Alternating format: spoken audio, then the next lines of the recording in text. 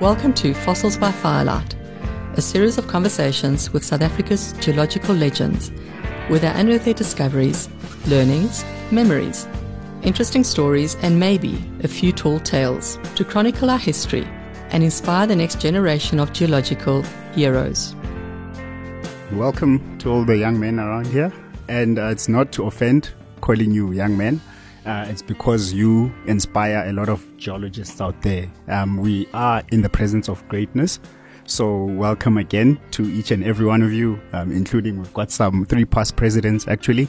I just got to say, one of them was a president when I was 1 year old, and the next one when I was 3 years old. And then 10 years later, the same president was president again for a second term. And then that was Richard. Yes, I don't want to mention any names, but then the next Richard. President was, it came a year after Richard's second term. So we are in the presence of greatness, as I said. So I am a bit starstruck, or rock starstruck. And just thanks again to Solid Gold Studios, the perfect geological setting for some Wits Gold. So I'll hand back over to Nolene to kick off. So obviously you have been inspired, Sifiso, because you've been a president as well. But I think we're going to start with the person who has been the president most. Richard, why don't you kick off this conversation? I really appreciate you asking us to this event, which I think is very important. While we're still here and kicking, we can, download some of our knowledge and some of the things that happened. I, in fact, personally worked for 4 of the major mining groups, the mining houses as they were called. I've heard them called the Big 7, the Big 6, the Big 5, but in any event, there were 7 at one stage, and now there are none. So I think the story of why there are none is important, and what happens after the big mining groups.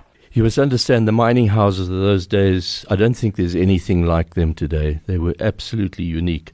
These were multi-commodity industrial mining companies. And I know Anglovaal, all of them had the most amazing empires. There was a time where the 6 or 7 or 5 or whatever it was comprised about 75% of the capitalization of the Johannesburg Stock Exchange. And that included food, property, newspapers, breweries, hotel groups, cars, everything that was all owned in the mining companies. And JCI was just an extraordinary place. We had amazing people, scientists of high caliber, and there was always somebody that you could learn something from. We had extraordinary members of the board.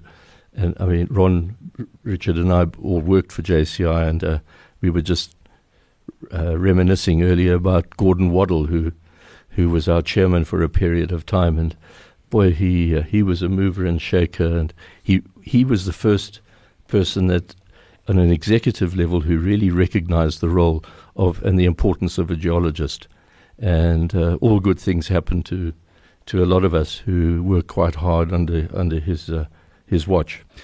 In any event, I spent something like 35 years of my career with the mining houses, and had a fantastic career with them. And I'll explain briefly some of the events that happened. I think the first thing that comes to mind is the importance, which I'm not sure what the present status is with younger geologists, but we all, during the vacations, would look for vac jobs. Vac jobs are very important. And in this regard, the mining houses were extremely good because they always employed a whole bunch of students for vac jobs. So to give you an example, my very first vac job at the end of my first year in 1958, before all of you were born, probably, was with Anglo American. And I was stationed at the Western Reefs gold mine in the Klerksdorp area. So I arrived in the mine, but before I arrived, they said, "Oh, no, there's one thing you got to do." So I said, "Oh, well, what's that?" "You got to get a red ticket. Otherwise, there's no ways you can go to a mine." So I thought, what is this red ticket? And I soon really discovered the red ticket was to make sure that you were healthy and that you were able to go underground. So I arrived in the mine. After my first visit underground with one of the mine geologists, I realized why I did need a red ticket. It was hot as Hades, and we were perspiring, and I thought, is this the job of a geologist? In any event, it turned out that it was, and the geologist's job was to map underground, to map the geology. And I think that was a seminal lesson. You've got a map. Wherever you are, you got a map. So that was my first vac job. And you also got to know how mines operated. You got to know the other divisions on the mines, the metallurgy, the mining engineering side, and how these different disciplines were integrated and worked together. Very important. So that taught me quite a bit. But the other thing was the social side, which was another story. I won't go into too many details, except to say that living in a mine single quarters, and I don't know if who ever done that, but it's quite an experience, the characters that you meet. Yeah. But this is important. You've got to understand who you're working with in the mining industry. So that was my first experience, and I learnt a heck of a lot, particularly about mapping underground, which stood me in good stead later on.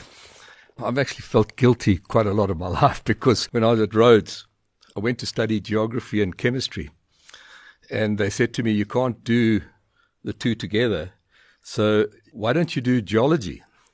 Now, I'd grown up with an older brother who was a friend of Prof. Alan Wilson, and they were very keen on rocks and things, and so my brother was always bringing these rocks home and talking, and Alan was always talking about it. So I had that background, but it didn't strike me that that was somewhere I wanted to go in the rest of my life. So here I am at Rhodes being told that I can't do what I want to do. I must go and talk to the geology lecturer, Bertie Raddock, and go and ask him about geology. And Bertie said to me, look, this is it. You come and do geology. It's lekker. So I did geology. And 6 months into the year, we got a note from the prof about the Chamber of Mines are asking students who would like to do a vac job in geology on the mines. And again, I thought, no, I want to go home and I want to go and see my family. And Larry Newhoff was my big buddy by then. And Larry said to me, Ron, this is it. This is where we're going, boy. So we both applied for a job. I got the job and Larry didn't, which anyway, he subsequently sorted himself out. And I ended up at Rustenburg-Platz at the end of the year, and that was it. I was convinced this is what I really wanted to do. And for the next year, I applied again for a vac job at JCI, with JCI, and again asked for Rustenburg-Platz, and they said, no, sorry, jobs are taken there. You'll have to go somewhere else. I ended up at Western Areas, Frank, so I can tell you now, Frank, that convinced me of one thing. Richard has mentioned the heat. On one day, I lost 7 kilograms. I promise you. And I didn't have 7 kilograms to lose. I didn't think much about my own career, but just to back Frank's one comment, my first job was on Free State Geduld, which was a fairly deep, difficult mine in the Free State. And Western Holdings, we did both. And boy, they put us in, maybe I must be careful about this because my family tell me I mustn't use the term black or white. But we went into what they called white daily paid hostel. Now, this was very interesting because this hostel was full of, they were mainly European guys out of the Eastern Bloc in Europe who'd come out, and they were the miners. They weren't engineers, they just were miners. And I'll tell you, I was in that white daily paid hostel for a while. These guys used to drive motorbikes up the stairs to their room at night and park it next to their bed. They used to shoot, one guy used to shoot rockets every night after dinner on the lawn. He would shoot 12 rockets every night of the year. And there were knife fights in the dining room. it was a remarkable place, I'll tell you. But you did learn the kind of guys you had to deal with underground. And that was a great learning period. I enjoyed my time at Rhodes, and every long vacation, which was over the December, January, beginning of February period, I would work vacation jobs. The first couple were up in to the north of the Zambezi with chartered exploration, and then the last couple out of Rhodes, I worked in what was then southern Rhodesia, now Zimbabwe, and it was a very varied type of work. Small gold mines, mapping, sampling, base metal propositions, industrial minerals, chromatite work on the Great Dyke. Very interesting. I think all of us, we have a passion for the rocks, and they don't, I was saying to Dirk, they don't move. Well, they do if you mine them, but that's a good end result. But you can never stop learning. I would still learn something every day of my life around the rocks. I was just underground today at Agnes. I'm managing Agnes Mine in Barberton at the moment. And Richard, we're there, we're mining Biff hosted right on the Onvervark at Princeton, and we've got Galaxy running, which is the most discrete, interesting, structurally complex. It's probably another 1 million ounce play there, but we just don't have enough drilling, not enough development. All of those things that the old mining houses did in their sleep. To get a junior to put money into exploration, drilling and development underground these days is very difficult because we've got to pay the bill. I then eventually did my honours degree and MSc degree at Wits. And my first job after that, after the MSc, was to join another mining house, JCI. And that was in 1963. Soon after that, JCI at that time had become involved in platinum through Rustenburg Platts, which is part of the JCI story. And both Morris and I were then assigned jobs in the Bushveld complex. So from the Witwatersrand now, we both picked up a tremendous experience in the Bushveld complex. I was assigned a job in looking at the nickel pipes west of the Pilanesberg and spent some very good time there. And was lucky to have some extremely good mentors. And I think that's another important point I'd like to make. One of the guys there was Frank Vermaak. He was my boss at the time. And he, again, stressed the importance of geological mapping. So, again, hammered into me. So, the other guy that I met there was a field assistant who had been allocated to me, and as part of the exploration, Bill Nairn. And over the years, we became very good friends. And I tried to convince him to do geology.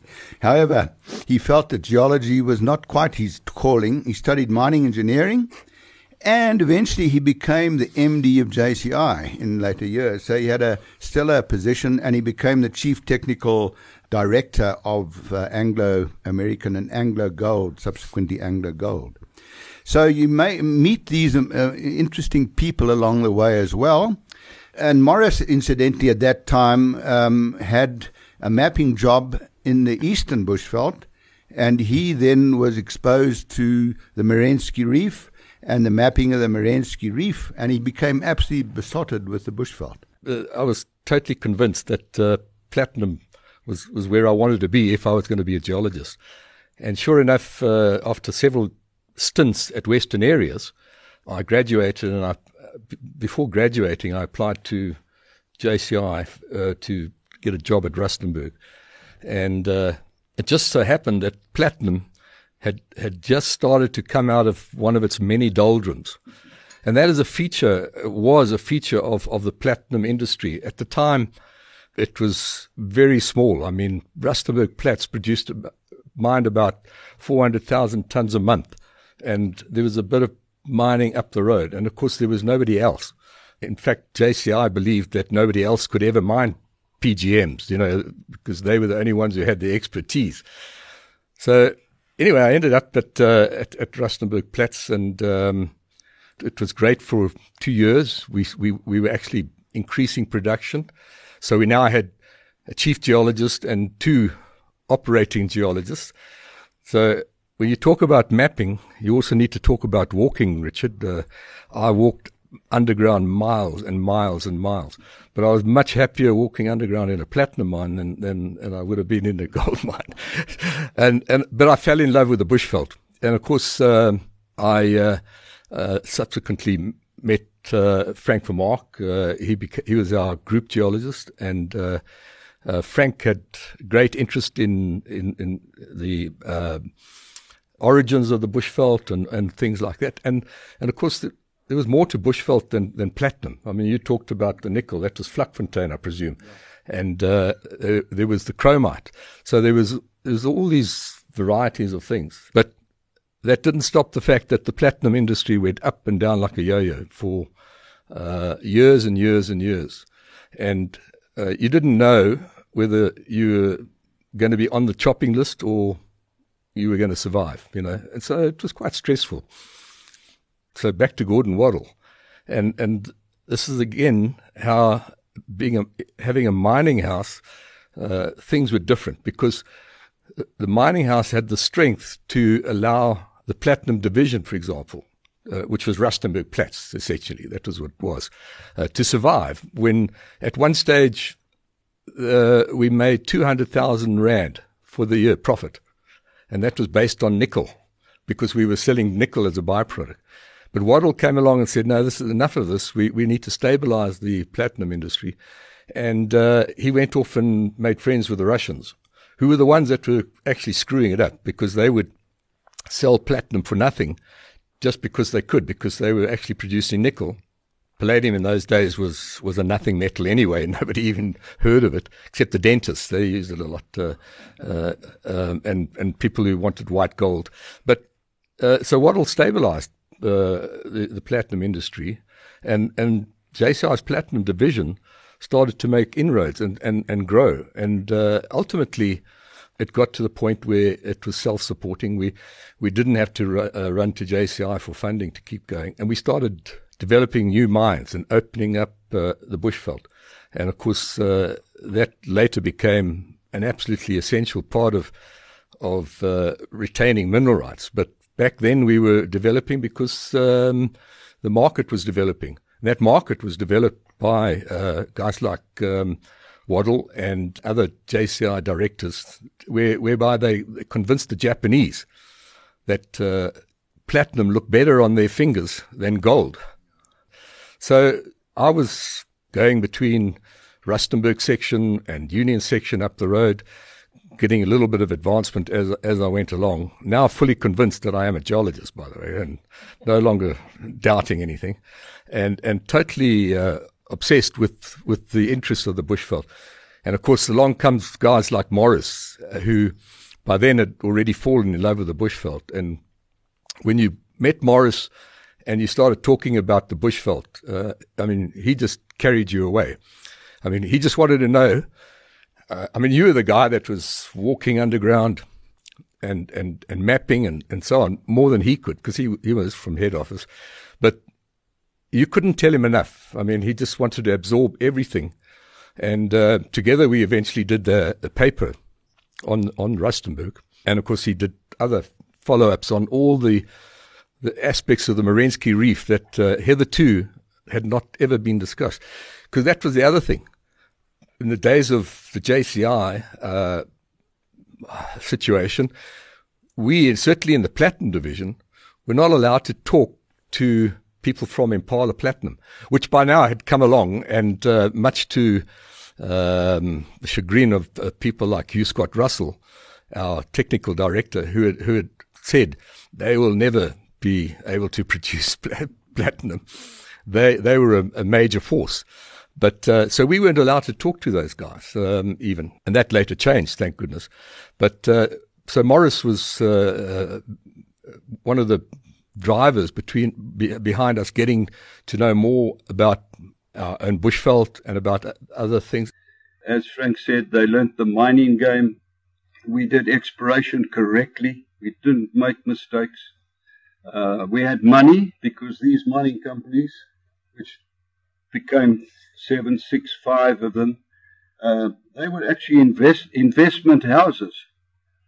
They were not just mining companies. With the result is they had enough money to stake exploration. They paid for it themselves. They didn't have to borrow any money, which meant that we were spending hundreds of millions of rands every year on our budgets in exploration. The boards were very, very supportive. They didn't mind spending it.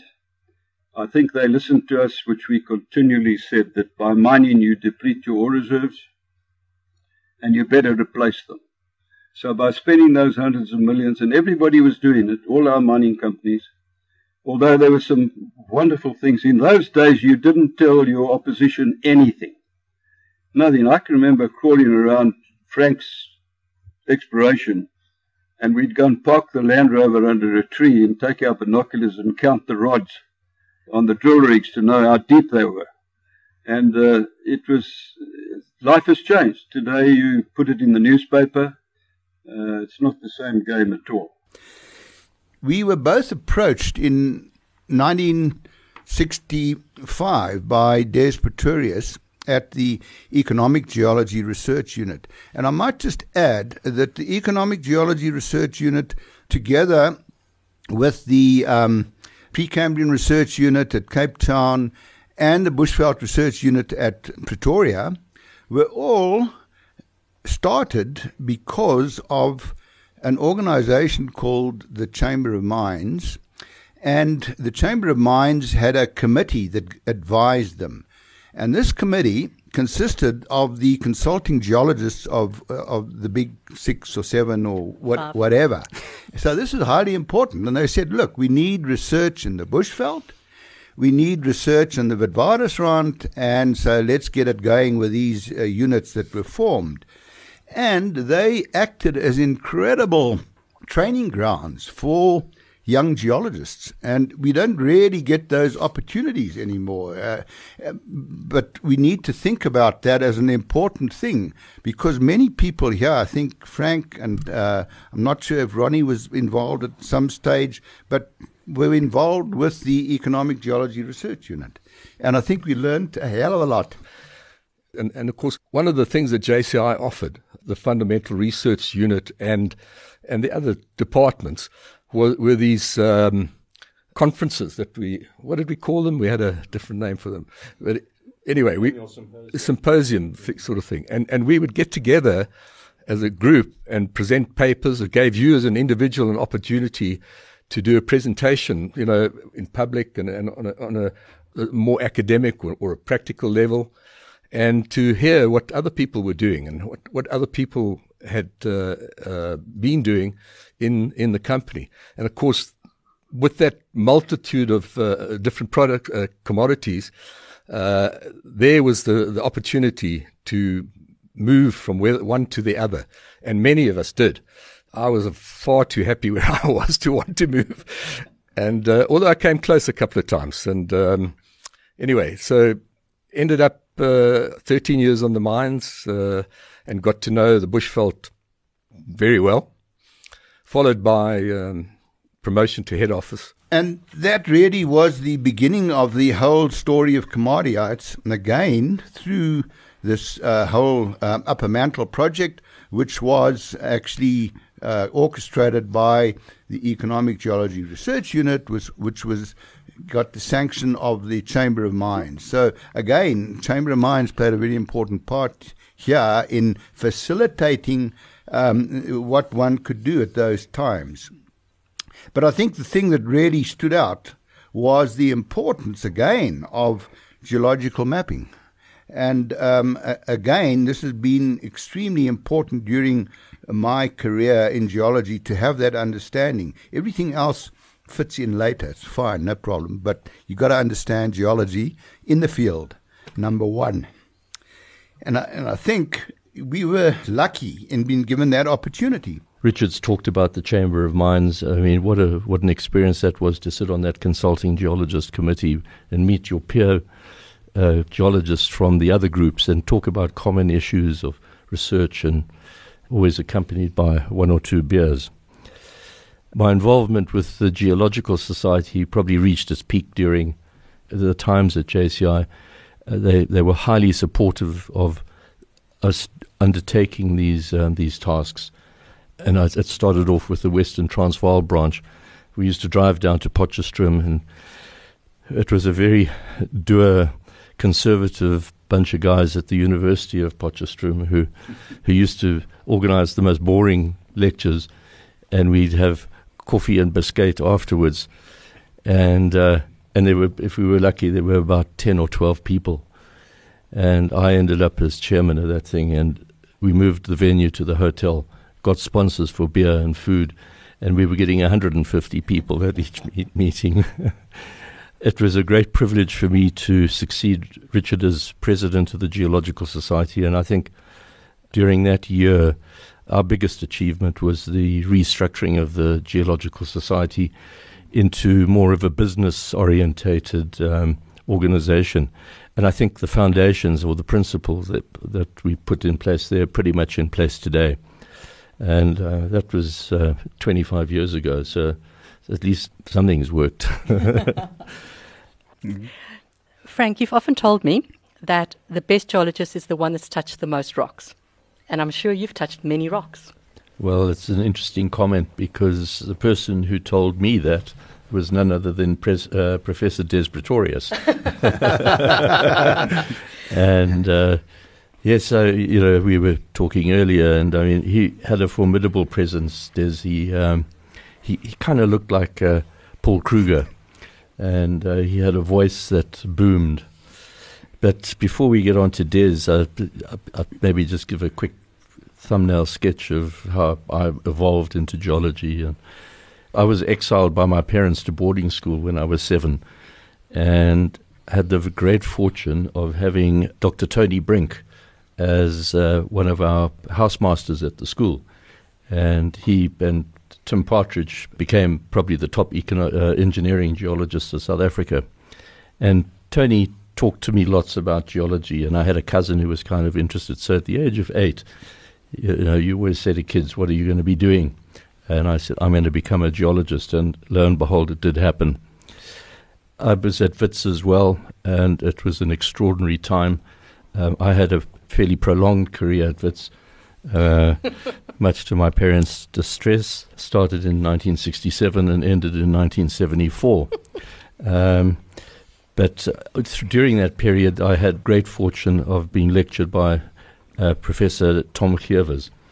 And Tom used to play classical music for the first 10 minutes of every lecture. And he'd dim the lights, and we'd sit in the auditorium in silence, listening to this classical music. There are a million stories that can be told about him.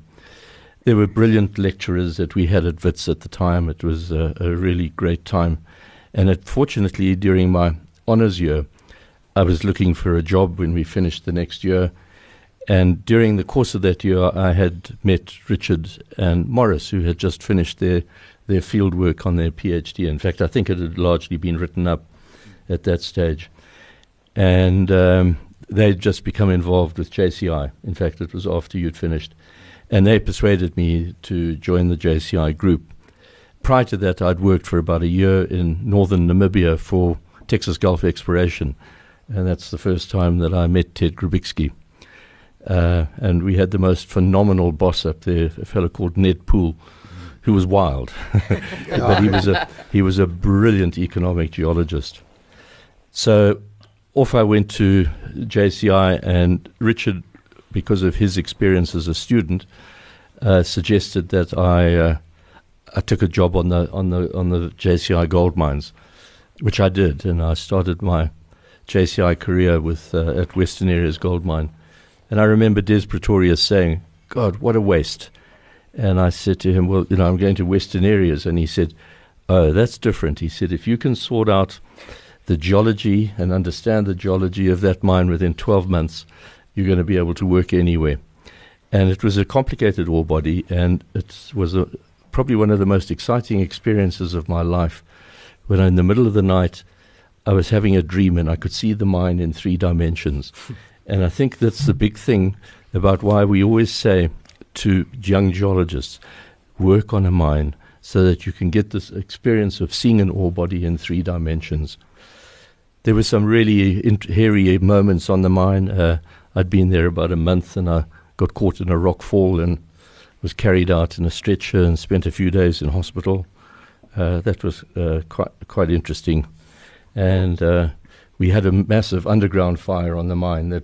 The mine burned for a month. It was the largest, longest, most expensive underground fire in the history of the Witwatersrand gold mines. And I did the night shift, and the geologists were right there with the proto teams because we were the only ones who understood the 3 dimensions of the ore body and how to access places where they could go and fight the fire from. So that was a very interesting time. From the mine, I was then, in fact, we were due to, after we got married, my wife and I, we were due to go back to the mine, and we'd been allocated a house at Hillshaven, which is one of the least desirable places in the world to live.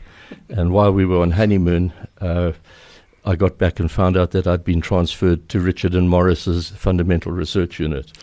And that was one of the happiest days of my life outside of my wedding day. I'm sure Kay's too. And I started a research program, but during that time I was also seconded to the Economic Geology Research Unit at WITS, working under Des Pretorius. And gosh, what a mentor he was. I mean, he's one of those heroes in my life. We all had our mentors in all those companies we were telling you about. They were the top geologists, and everything I know or knew, I learnt from everybody I worked for. They were fantastic geologists. I don't think we can repeat that easily. So I think a young geologist today must not try and be self-taught, and they all are trying to be self-taught. They should pick up the people they can diagnostically realize are good. They should latch onto them. They should work for them or with them. They should talk to them, because mentors are the most important thing to a young geologist. If you remember that Colin Powell, very wonderful military guy in the USA, he gave a talk about how to pick people. It was a wonderful talk, and it just meant that if you were going to run a company or your own business, you must employ people that are better than you are. And that was a creed that I carried. I think everybody I employed in all these companies were better than I was.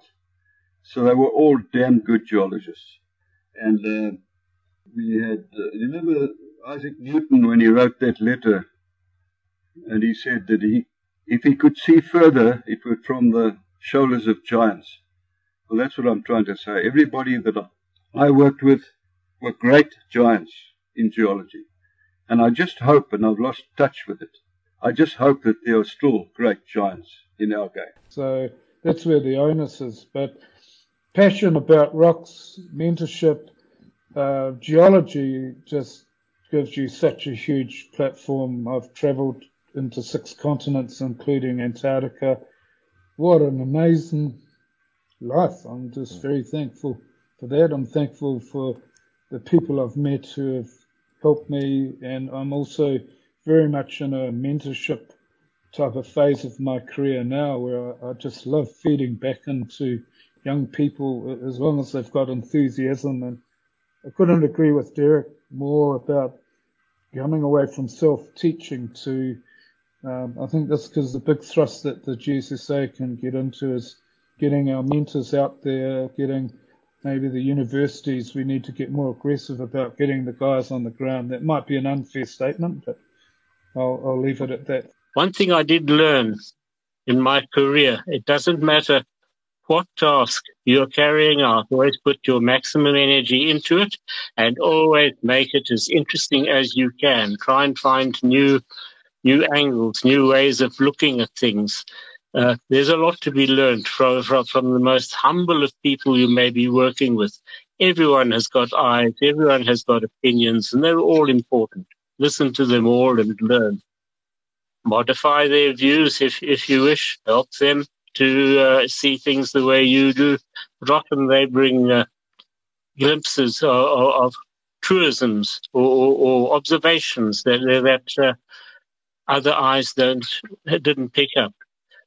It was also during my JCI time that I met our current president. He just retired from the National Union of Mine Workers, and his office was immediately above mine, and we used to meet in the lift on occasion and so on, and swap niceties. I think towards the end of the great days of JCI, the golden era, I think everybody that's online here would know this, is it was the time where Nelson Mandela was being released and the political situation was changing in South Africa, and there were a handful of us, certainly in JCI, that were called apart by the board, and basically we were told to go and find the world and travel the world and look for opportunities. And for, I guess, 2 or 3 years, Ron, you were part of that group, we traveled the world. It was not great for our families, but boy, what experiences. And we developed an international knowledge of people from around a network of note. And gosh, we saw some extraordinary things. As Frank alluded to, after the last 3 years or so of JCI, we started to do something we'd never done before. And from a platinum point of view, you could understand it. We had 80% of the world's platinum. Why would we want to travel overseas and start finding other platinum deposits? That could only, mess things up. But in actual fact, the convincing point was that what if somebody else did it and you weren't involved? The risks there were greater. And so we started to go with Frank and the boys, traveling around the world, Australia, Canada, places like that. And it really changed our outlook on geology. And that is something I would stress for young geologists, when you get a chance to go somewhere and learn something, to go somewhere exotic even. There were some places I didn't want to go to eventually, but I went. Take the opportunity and go. And again, going back to a company like JCI, they gave you those opportunities, and you had the chance to expand and better yourself and to contribute to other people and to contribute to the group, the greater group.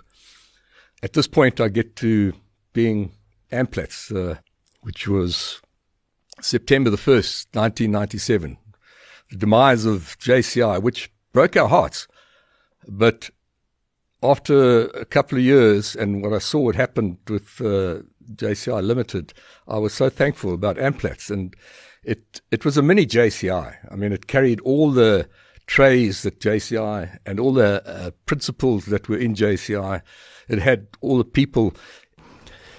So those were good times. One of the great sadnesses was the breakup of the JCI group and in the unbundling. We understand the political reasons for that. And very sadly, JCI Limited, which came out of that, had a very, an unfortunate demise through the misadventures of our chief executive. And I was at a bit of a loose end of what to do. 1998 wasn't a good time to be unemployed. The mining industry was in dire straits. And the greatest fortune happened is that my old friend Derek Kyle came back into my life. And he and Colleen had just set up a company called the Mineral Corporation, and they had been working together for 6 months. And I think Derek maybe was just getting a little bit ear-bashed by Colleen, and he needed some male company around the place. So he and I went and had lunch at a very nice restaurant just near Hillbrow, believe it or not. And by the time we got to the main course and the wine was finished, he'd offered me half the company. And then we got stuck into the liqueurs. And we shook hands, and he and Colleen diluted down to 20% and picked up a pro rata share of the loan account. And so the Mineral Corporation was born. He pinched all those shares from me over lunch, but He wasn't telling the truth, I can tell you, because we didn't quite go down to 20%, Colin and I, but Frank certainly got a big whack. And I had 24 years with JCI, and I was 21 years with the Mineral Corporation, 22 years. Wow. So, I think probably one of the exciting things in my life is the people that I've met. And goodness gracious, I mean, it's from kings and queens and presidents and prime ministers and ministers. And I mean, we did a job for Prince Andrew when he was... he had a decent reputation. And it was for Trade Partners UK, and we presented the findings in the UK. And he came out to South Africa after that, and the High Commission phoned me from Hyde Park and said, he's coming, would you come and meet him to talk about the project? So I was quite excited about this. So off we go, and my wife's with me, and he asked me about the project, and I spent about 4 minutes telling him, and he said, no, that's very interesting, thank you. And then he turned to my wife and said, and what do you do? So she said, well, I play golf. He said, me too. And that's the last I talked to him. And did they go play golf? No, they didn't, yeah. So all of you have had long careers and many years in one company. And Derek, I know you have. I'm a bit older than these guys, and I worked in the mid to late 50s. And I worked in Central Africa, and I worked in the Zambezi area. We were in field camps of the day, but I might just tell you that I also worked for groups that was before their time. I worked for Central Mining, which was the biggest gold mining company in Johannesburg at one time. They bought Rand Mines, and I worked for Rand Mines for 10 years. Remarkable companies with remarkable geologists. The best example, it's on my wall somewhere here, is Bill Borges is stripping the overlying rocks to the bits. The two maps, the one with the overlying rocks and the ones without. And that was presented, I think it was 1961, at one of the big conferences. He was a great geologist. We had other great geologists in Rand Mines. Anyway, I worked for them in Central Africa and in the Zambezi Valley. In fact, we were the first people to put a camp up at Mana Pools. And nobody had ever been there. It was a tsetse fly area. There were fly gates and people weren't allowed in. But we went in. We were looking for copper and we found it. In fact, we found a deposit which we sold to Lonrod. But we worked there for 4 years. Interesting times. No fridges, no radios, and no roads. And that was a distance of about 200 kilometers down to the Mozambique border. And we spent 4 years on our feet. We had fly camps. We had porters. And every Monday morning from a fly camp, we used to head off with about 25 porters. We'd work, map, sample the streams, and at about 4 o'clock, we'd carry definitely the old-fashioned cookboy and all the equipment, and he used to set up a camp every night at 4 o'clock, and we used to go and fish and shoot guinea fowl, and we used to shoot for the pot for those 4 years. We fed in the field probably 20 or 30 laborers at a time. When we found the deposit, which the old Shamrock mine, we had 200 Shangaan contract workers. And we looked after them. There were no other whites in the area. Nobody was allowed into the area. It was remarkable to work under those conditions. When you think of what the modern guys have with communications and fridges and all the temperatures were well over 100 degrees at times in the hot valley. Anyway, that was a wonderful time of our lives. Rand Mines was a great company, but it suffered the same fate as JCI. It just sold all its assets and it just broke up. And then after that, one realized that yes, there were 7 mining companies at the time. And then moved to other groups.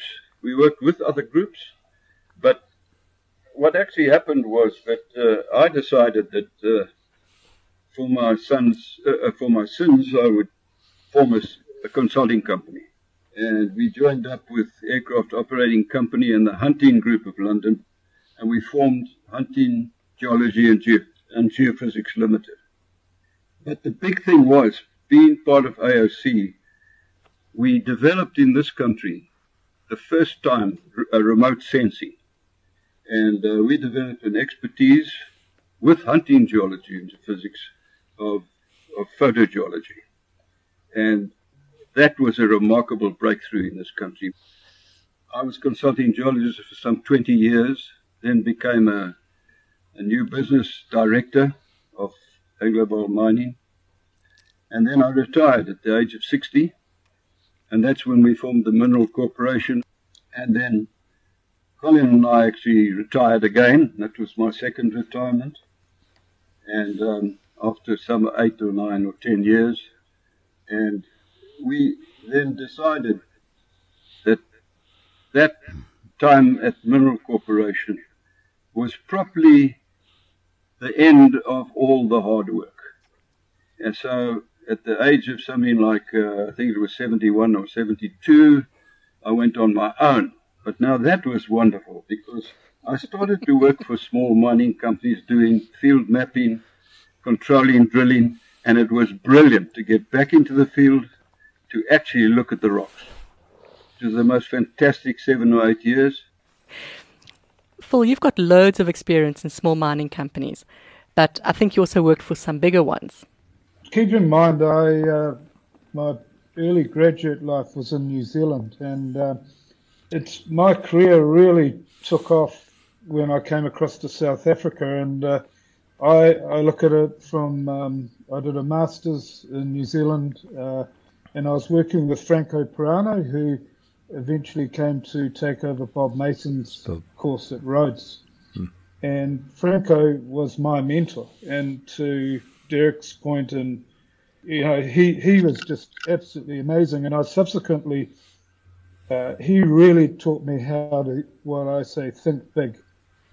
And then by nature, I'm a fastidious geologist in terms of attention to detail. So I had this dichotomy of really big thinking, understanding plate tectonics, that type of stuff, right down to thin section work. And my first master's was actually discovered a brand new undiscovered Gryson tin tungsten system in New Zealand, and we were working on that bigger picture, and then he eventually departed. Franco encouraged me to come to Grahamstown, and I saved up enough money to, because a year in those days I call it a zombie course, because you do 2 years work in one year, and in '84 I did exactly that. And you'll recall Hugh Eales was running the department there, a really amazing facility, just Goonie Marsh, the Platinum Research, all of these things. And then I had Franco, and here's me coming from what I call the young rocks. I knew all about volcanoes and glaciers, and anything younger than 600 million years old, I was pretty sharp on it. But show me what a 3 billion year old conglomerate or what Archean rocks were. I'd never seen them. So the move over to here was just absolutely mind-blowing for me. And that year was very formative in as much as you're probably all aware, we cover a lot of ground. The bushveld was just, I struggled to cope with the bushveld, the immensity of the mineral system. I struggled with getting my mind around the Wits, and in later years I was put to the test mining it eventually, not like you guys early on. It was not that long ago with Great Basin Gold, and I was probably, God had intended that I had to have some Wits put onto me so to complete my cycle.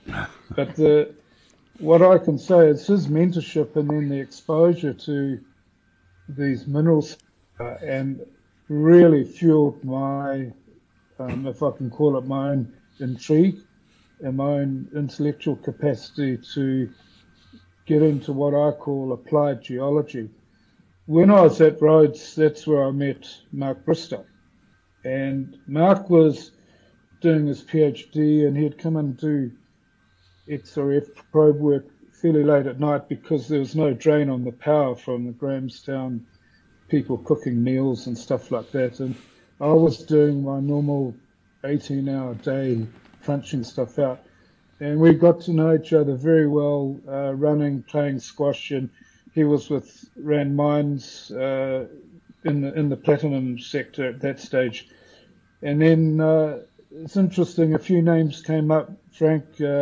When I finished Rhodes, the guy who employed me was Ted Grabitsky, and he picked me out. He said, "I've got a job for you," and I'd run out of money by then, so I was really overwhelmed. I said, "No, come, you can work. We've got a few projects." So I ended up, as it turned out, at Kruskop in the Pilgrim's Rest area, and subsequently, a couple of years after that, I joined Rand Mines, 86. 1st of April, 86, for April Fool's Day, and that was the beginning of another sojourn, a little bit akin to you guys in JCI, but I was younger than you, and I remember the unfolding of the Rand Mines group as a whole, and you'll all be aware that what came out of that was the Randgold and Exploration Gold Division. But prior to that, we had our consultant was a guy, Louis Close, and he pulled me in one day at Corner House and said, they used to call him Squeaky because they had a very high-pitched voice, probably a lot higher than mine. But he said, "Phil, I've got a job for you. Just go over to that cupboard in the corner of his immense office, which was about 10 meters away. And inside it was a huge pile of documents." And I said, "So what do I need to do?" He says, "Grab all that stuff and go away and tell me what you're going to do." And it turned out they'd done a JV with De Beers on all the TCL farms, which is over 900 farms, mostly in northern Transvaal at that stage. And De Beers had done loam sampling, and they'd taken a sample for Rand Mines on every single loam spot in their ground surveys. So I went off, had a look at this, and I thought, my golly, this could be interesting. Big picture, what are we going to do? He said, "Well, we've got to make a plan if we're going to sell the TCL farms or not." I said, "You can't do that, surely not." He said, "Well, we've already sold to JCI the platinum." I said, "Yeah, Mr. Close, you must be joking. You've just given away the family jewels, right, Frank?" Yeah, And absolutely so he true. said, "Well, tough. We've had lunch with Warren Kula and the deal's done, and so go and have a look at this. You've got 4 days, and I want to know what you want to do." So it turned out that for every sample, they owed us a 36-element XRF analysis, and that's what I went to De Beers, and they did it for me. It was 5.6 million rand of multi-element geochemistry, and that the reason I bring it up is that was when we started this applied geology thrust of mine, which is integrating geoscience data. And we had no software. I had Willow Steer and Andy Clay, who had worked amazing work on the FIPS sedimentology, and had actually gone a long way to computerizing and getting into creek estimations, etc., etc. All we had was Emil Veder, our group geophysicist, who had a software package called Geosoft, and we panel beated Geosoft to work for geologists, contouring, and away we went. So we ended up with, I think it was 11 joint ventures on the properties, and we kept the Pilgrim's Rest Goldfield going on the back of that work. And it was there was the first time that we really I had some really sharp geos working with me, and we started looking at that. And then the breakup came, and then you'll remember Randgold and Exploration had the 5 old ladies, Blayfar, Harmony, the RPM, DRD, and we had Buffles.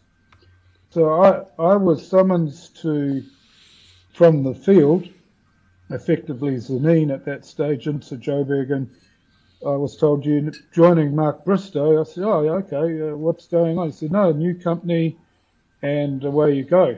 So they pulled me in as the non-VITS geologist, and you guys may well know Adrian Reynolds, in particular, the geological input. But we were a bunch of young geos, mavericks, really, at that stage, and we were being mentored well, Derek, very well, but we also had this sort of a very, very strong push to do something new in the South African geological circle. And without going into the Keble situation, we ended up with the takeover of Randgold Exploration, and the infamous Peter Flack became the chairman.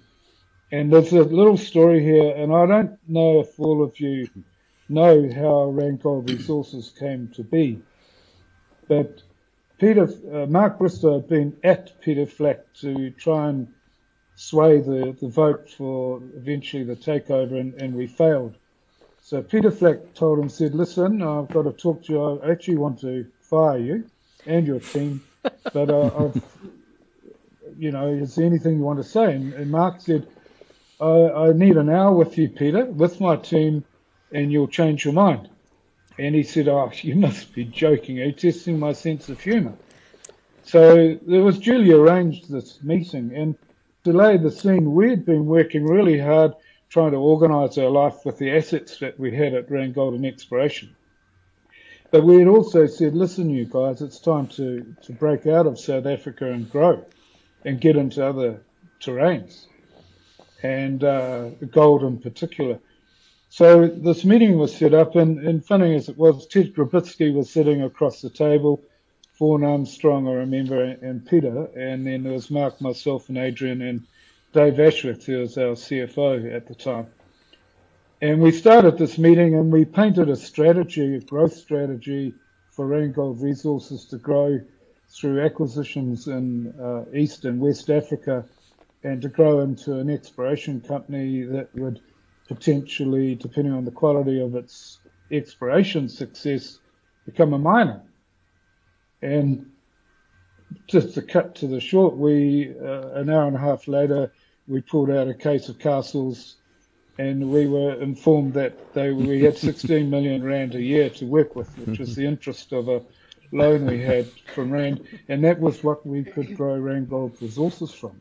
And off we went. And there's a remarkable story around all of that. But one of the main areas was Brett Keble decided to buy BHP Mali without any board resolution, and it cost us around about $80 million, which I'm not quite sure where he found that money, because we were not making money. And one of the intricacies of BHP Mali was they had a site called Lulo, which is in western Mali down from Kais. We had a Siama mine which was running, but what we found was the egg in the basket took a little while to surface, and it was called Marilla. It was just an absolute ridiculously amazing ore body.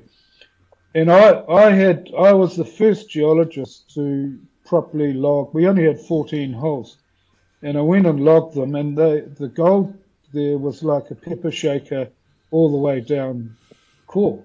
I'd never seen anything like it in my life, and I dare say most people who came to see Marilla, if you had that luck, you would never see that again. And they've never found another one like it today. They've thrown the book at it. But that set up Randgold, and the story now, they're still going strong as ever. Speaking of throwing the book at all these deposits and big exploration budgets, I'd like to now bring in Roy into the conversation from the Anglo days before they, pulled out from all those big exploration projects using all those cutting edge techniques. I had a fascination for geology and minerals from early childhood, having had the advantage of watching drilling operations on my home property. My family moved to a small holding on a ridge of greenstones about 15 kilometers northeast or east-northeast of what is now Harare in Zimbabwe. And as a small child, I watched my parents bring in geophysicists and drilling machines and boring and blasting wells to locate water. They didn't have water on the property. They were on the hill. And with great fascination, as an 8-year-old, I had the advantage or the opportunity of studying geology at high school. On those field trips that I made with the small group of schoolboys, we went out with people of the ilk of Dr. Ben Vorst, the guy who put together the geology of the Great Dyke of Zimbabwe. And we went on field excursions to the Great Dyke, looked at the chrome seams and other phenomena, and we had a lot of fun.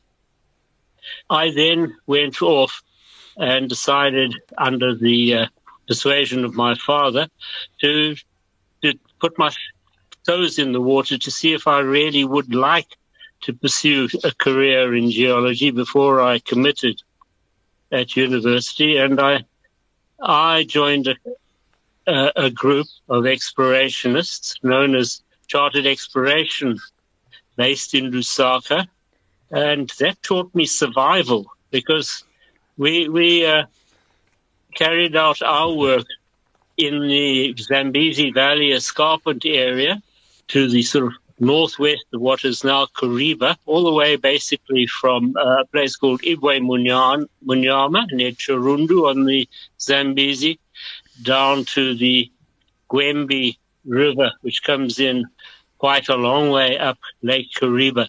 And our work took us daily from the top of the escarpment down to the bottom on foot, and then back up to the top with 3 or 4 helpers. And we went back to the top of the escarpment to rejoin our porters.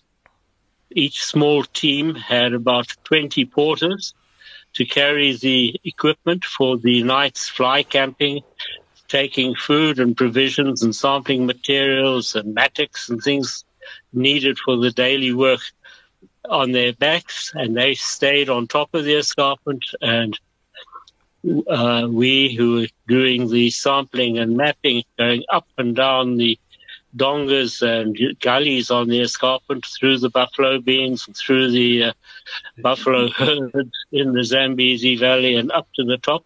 We'd meet them at a pre-arranged destination where hopefully they'd set up a camp.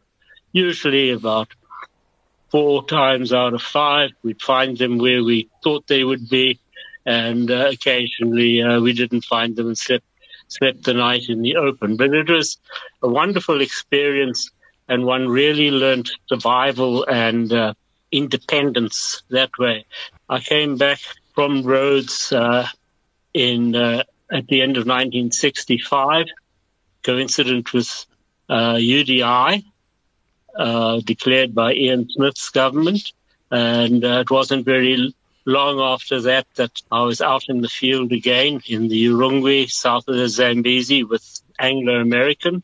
So for the next 10 years, I varied between doing army stints and keeping my eyes open for mineral evidence and learning the geology of the country as much as I was looking for other kinds of mines. In 1977, I moved south to South Africa.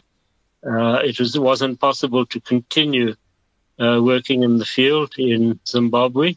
The situation was very difficult, to put it mildly. And I became involved in uranium exploration in the Karoo, based at Beaufort West, with Anglo-American, very different sort of line of business, but it taught me new skills. The Karoo took me until 1977, when I moved up to Windhoek in Namibia, still with Anglo American, and I became involved running the exploration because the country manager in that country was ill at the time in Johannesburg, and I took over projects ranging from the Kogerland in the north to the Sperrgebied in the southwestern part of the country, right down near the Orange River. And it was in the Sperrgebied that I worked with a very good team of people, and we discovered the scorpion oxide zinc resource. It took about 10 years before we could convince, or I could convince Anglo that oxide zinc was indeed a worthwhile commodity to extract zinc from. Moved to Johannesburg in 1983 to Anglo's head office, where I worked directly with the late Louis Coetzee. I succeeded him when Louis literally died in the saddle in the office, passage in the corridor outside my office. That was the beginning of a very interesting 12 years of my career, where I had the good fortune to manage Anglo's base, non-Witwatersrand and non-diamonds and non-coal exploration in southern Africa and expand it across Africa as Africa opened up to the former pariah state of South Africa. I recall very well a trip I made with the late Adrian Versfeld into southwestern Angola. I went up to Luanda a few days after the first signing of the first peace accord between Sam Njoma's group and the prevailing guys who were running Angola at that stage out of Luanda. The civil war was ended by signature of a piece of paper, and within a few days we were in Luanda, and we went out to the old Portuguese core yards, geological survey offices on the eastern side of Luanda. These things had been left to become overgrown by elephant grass and termite trees. There were mealies growing in the passageways between the blocks of buildings. Anyway, we managed to get into the rock library, the rows and rows of wooden drawers with termites creeping up, and a lot of the drawers were eaten. But in amongst this mess, we managed to find quite a few rock samples that were still identifiable by numbers. The Portuguese geologists who collected these over previous decades before the war. So we went straight to the section on ironstones, thinking, aha, that's where we're going to find gosons and evidence of sulfide mineralization.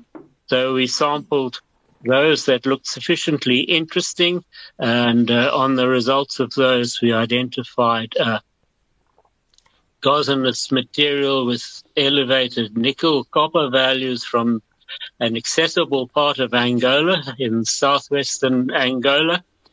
We did a reconnaissance trip down there with some security people from the Angolan army, and it was quite an interesting trip because a lot of the journey was made off-track, off-road, because there were still landmines in the old tracks and wrecks and vehicles and bits of Cuban military material scattered everywhere. There we managed to get access further north in Africa, picked up rumor of an interesting prospect starting to develop in Mali, We flew a very circuitous route up through Nairobi and Addis Ababa, and then across to through to West Africa, then north to Mali, and eventually landed at Kai, where we were met by a Canadian who was contract drilling for some interesting people who held the mineral rights of what is now Sadiola, or became Sadiola, 100 kilometers south of Kai. Some of you will know that area quite well. And it was just a dirt track down, and we stayed overnight at the Sadiola camp, which comprised 2 containers and a tent in the sweltering heat. Had a look at this prospect, and my eyes nearly popped out at this bland clay, sticky muck, which was carrying these extraordinary gold values. It was virtually nothing to see in the actual material, this soft, gunky stuff coming out of the drill cores, which had to be dried on charcoal fires and carefully handled, keep it out of rain or water because it just washes away. Very different sort of rocks. And we brought Sadiola into the fold. I was also involved at one stage in another unusual discovery. During the period when base metals were badly depressed, and I think all the mining houses were wondering what to do with their staff, and budgets had been slashed, Louis Coetzee decided we should be looking at gas in the Karoo. It was a pretty nebulous sort of target, but we went out and we brought in a couple of advisors again, bring in the best people you can. We brought in technical consultants from Texas. Where else do you go? And we learned a lot, and we looked at fracture densities and all sorts of things in and the sub-Karoo structures, and drilled a few holes in the Linley-Heilbronn area, and we discovered a very unusual helium gas resource on a farm called St. George. Thanks to all our speakers for all their stories and interesting learnings as well. So with that, we'll be back for more drinks with our fossils by firelight. I'd like to just stop with the last sentence out of Derek Kyle's book, which in chapter 20 he talks about the mining corporations and the mining houses in Southern Africa. And he says, I've been privileged and in awe of being part of all of this, albeit as a Johnny-come-lately. Myself and Sifiso, we both feel that we are Johnny-come-latelys, but we've learned so much, guys. Thank you very much. You've been listening to another production from Solid Gold Podcasts.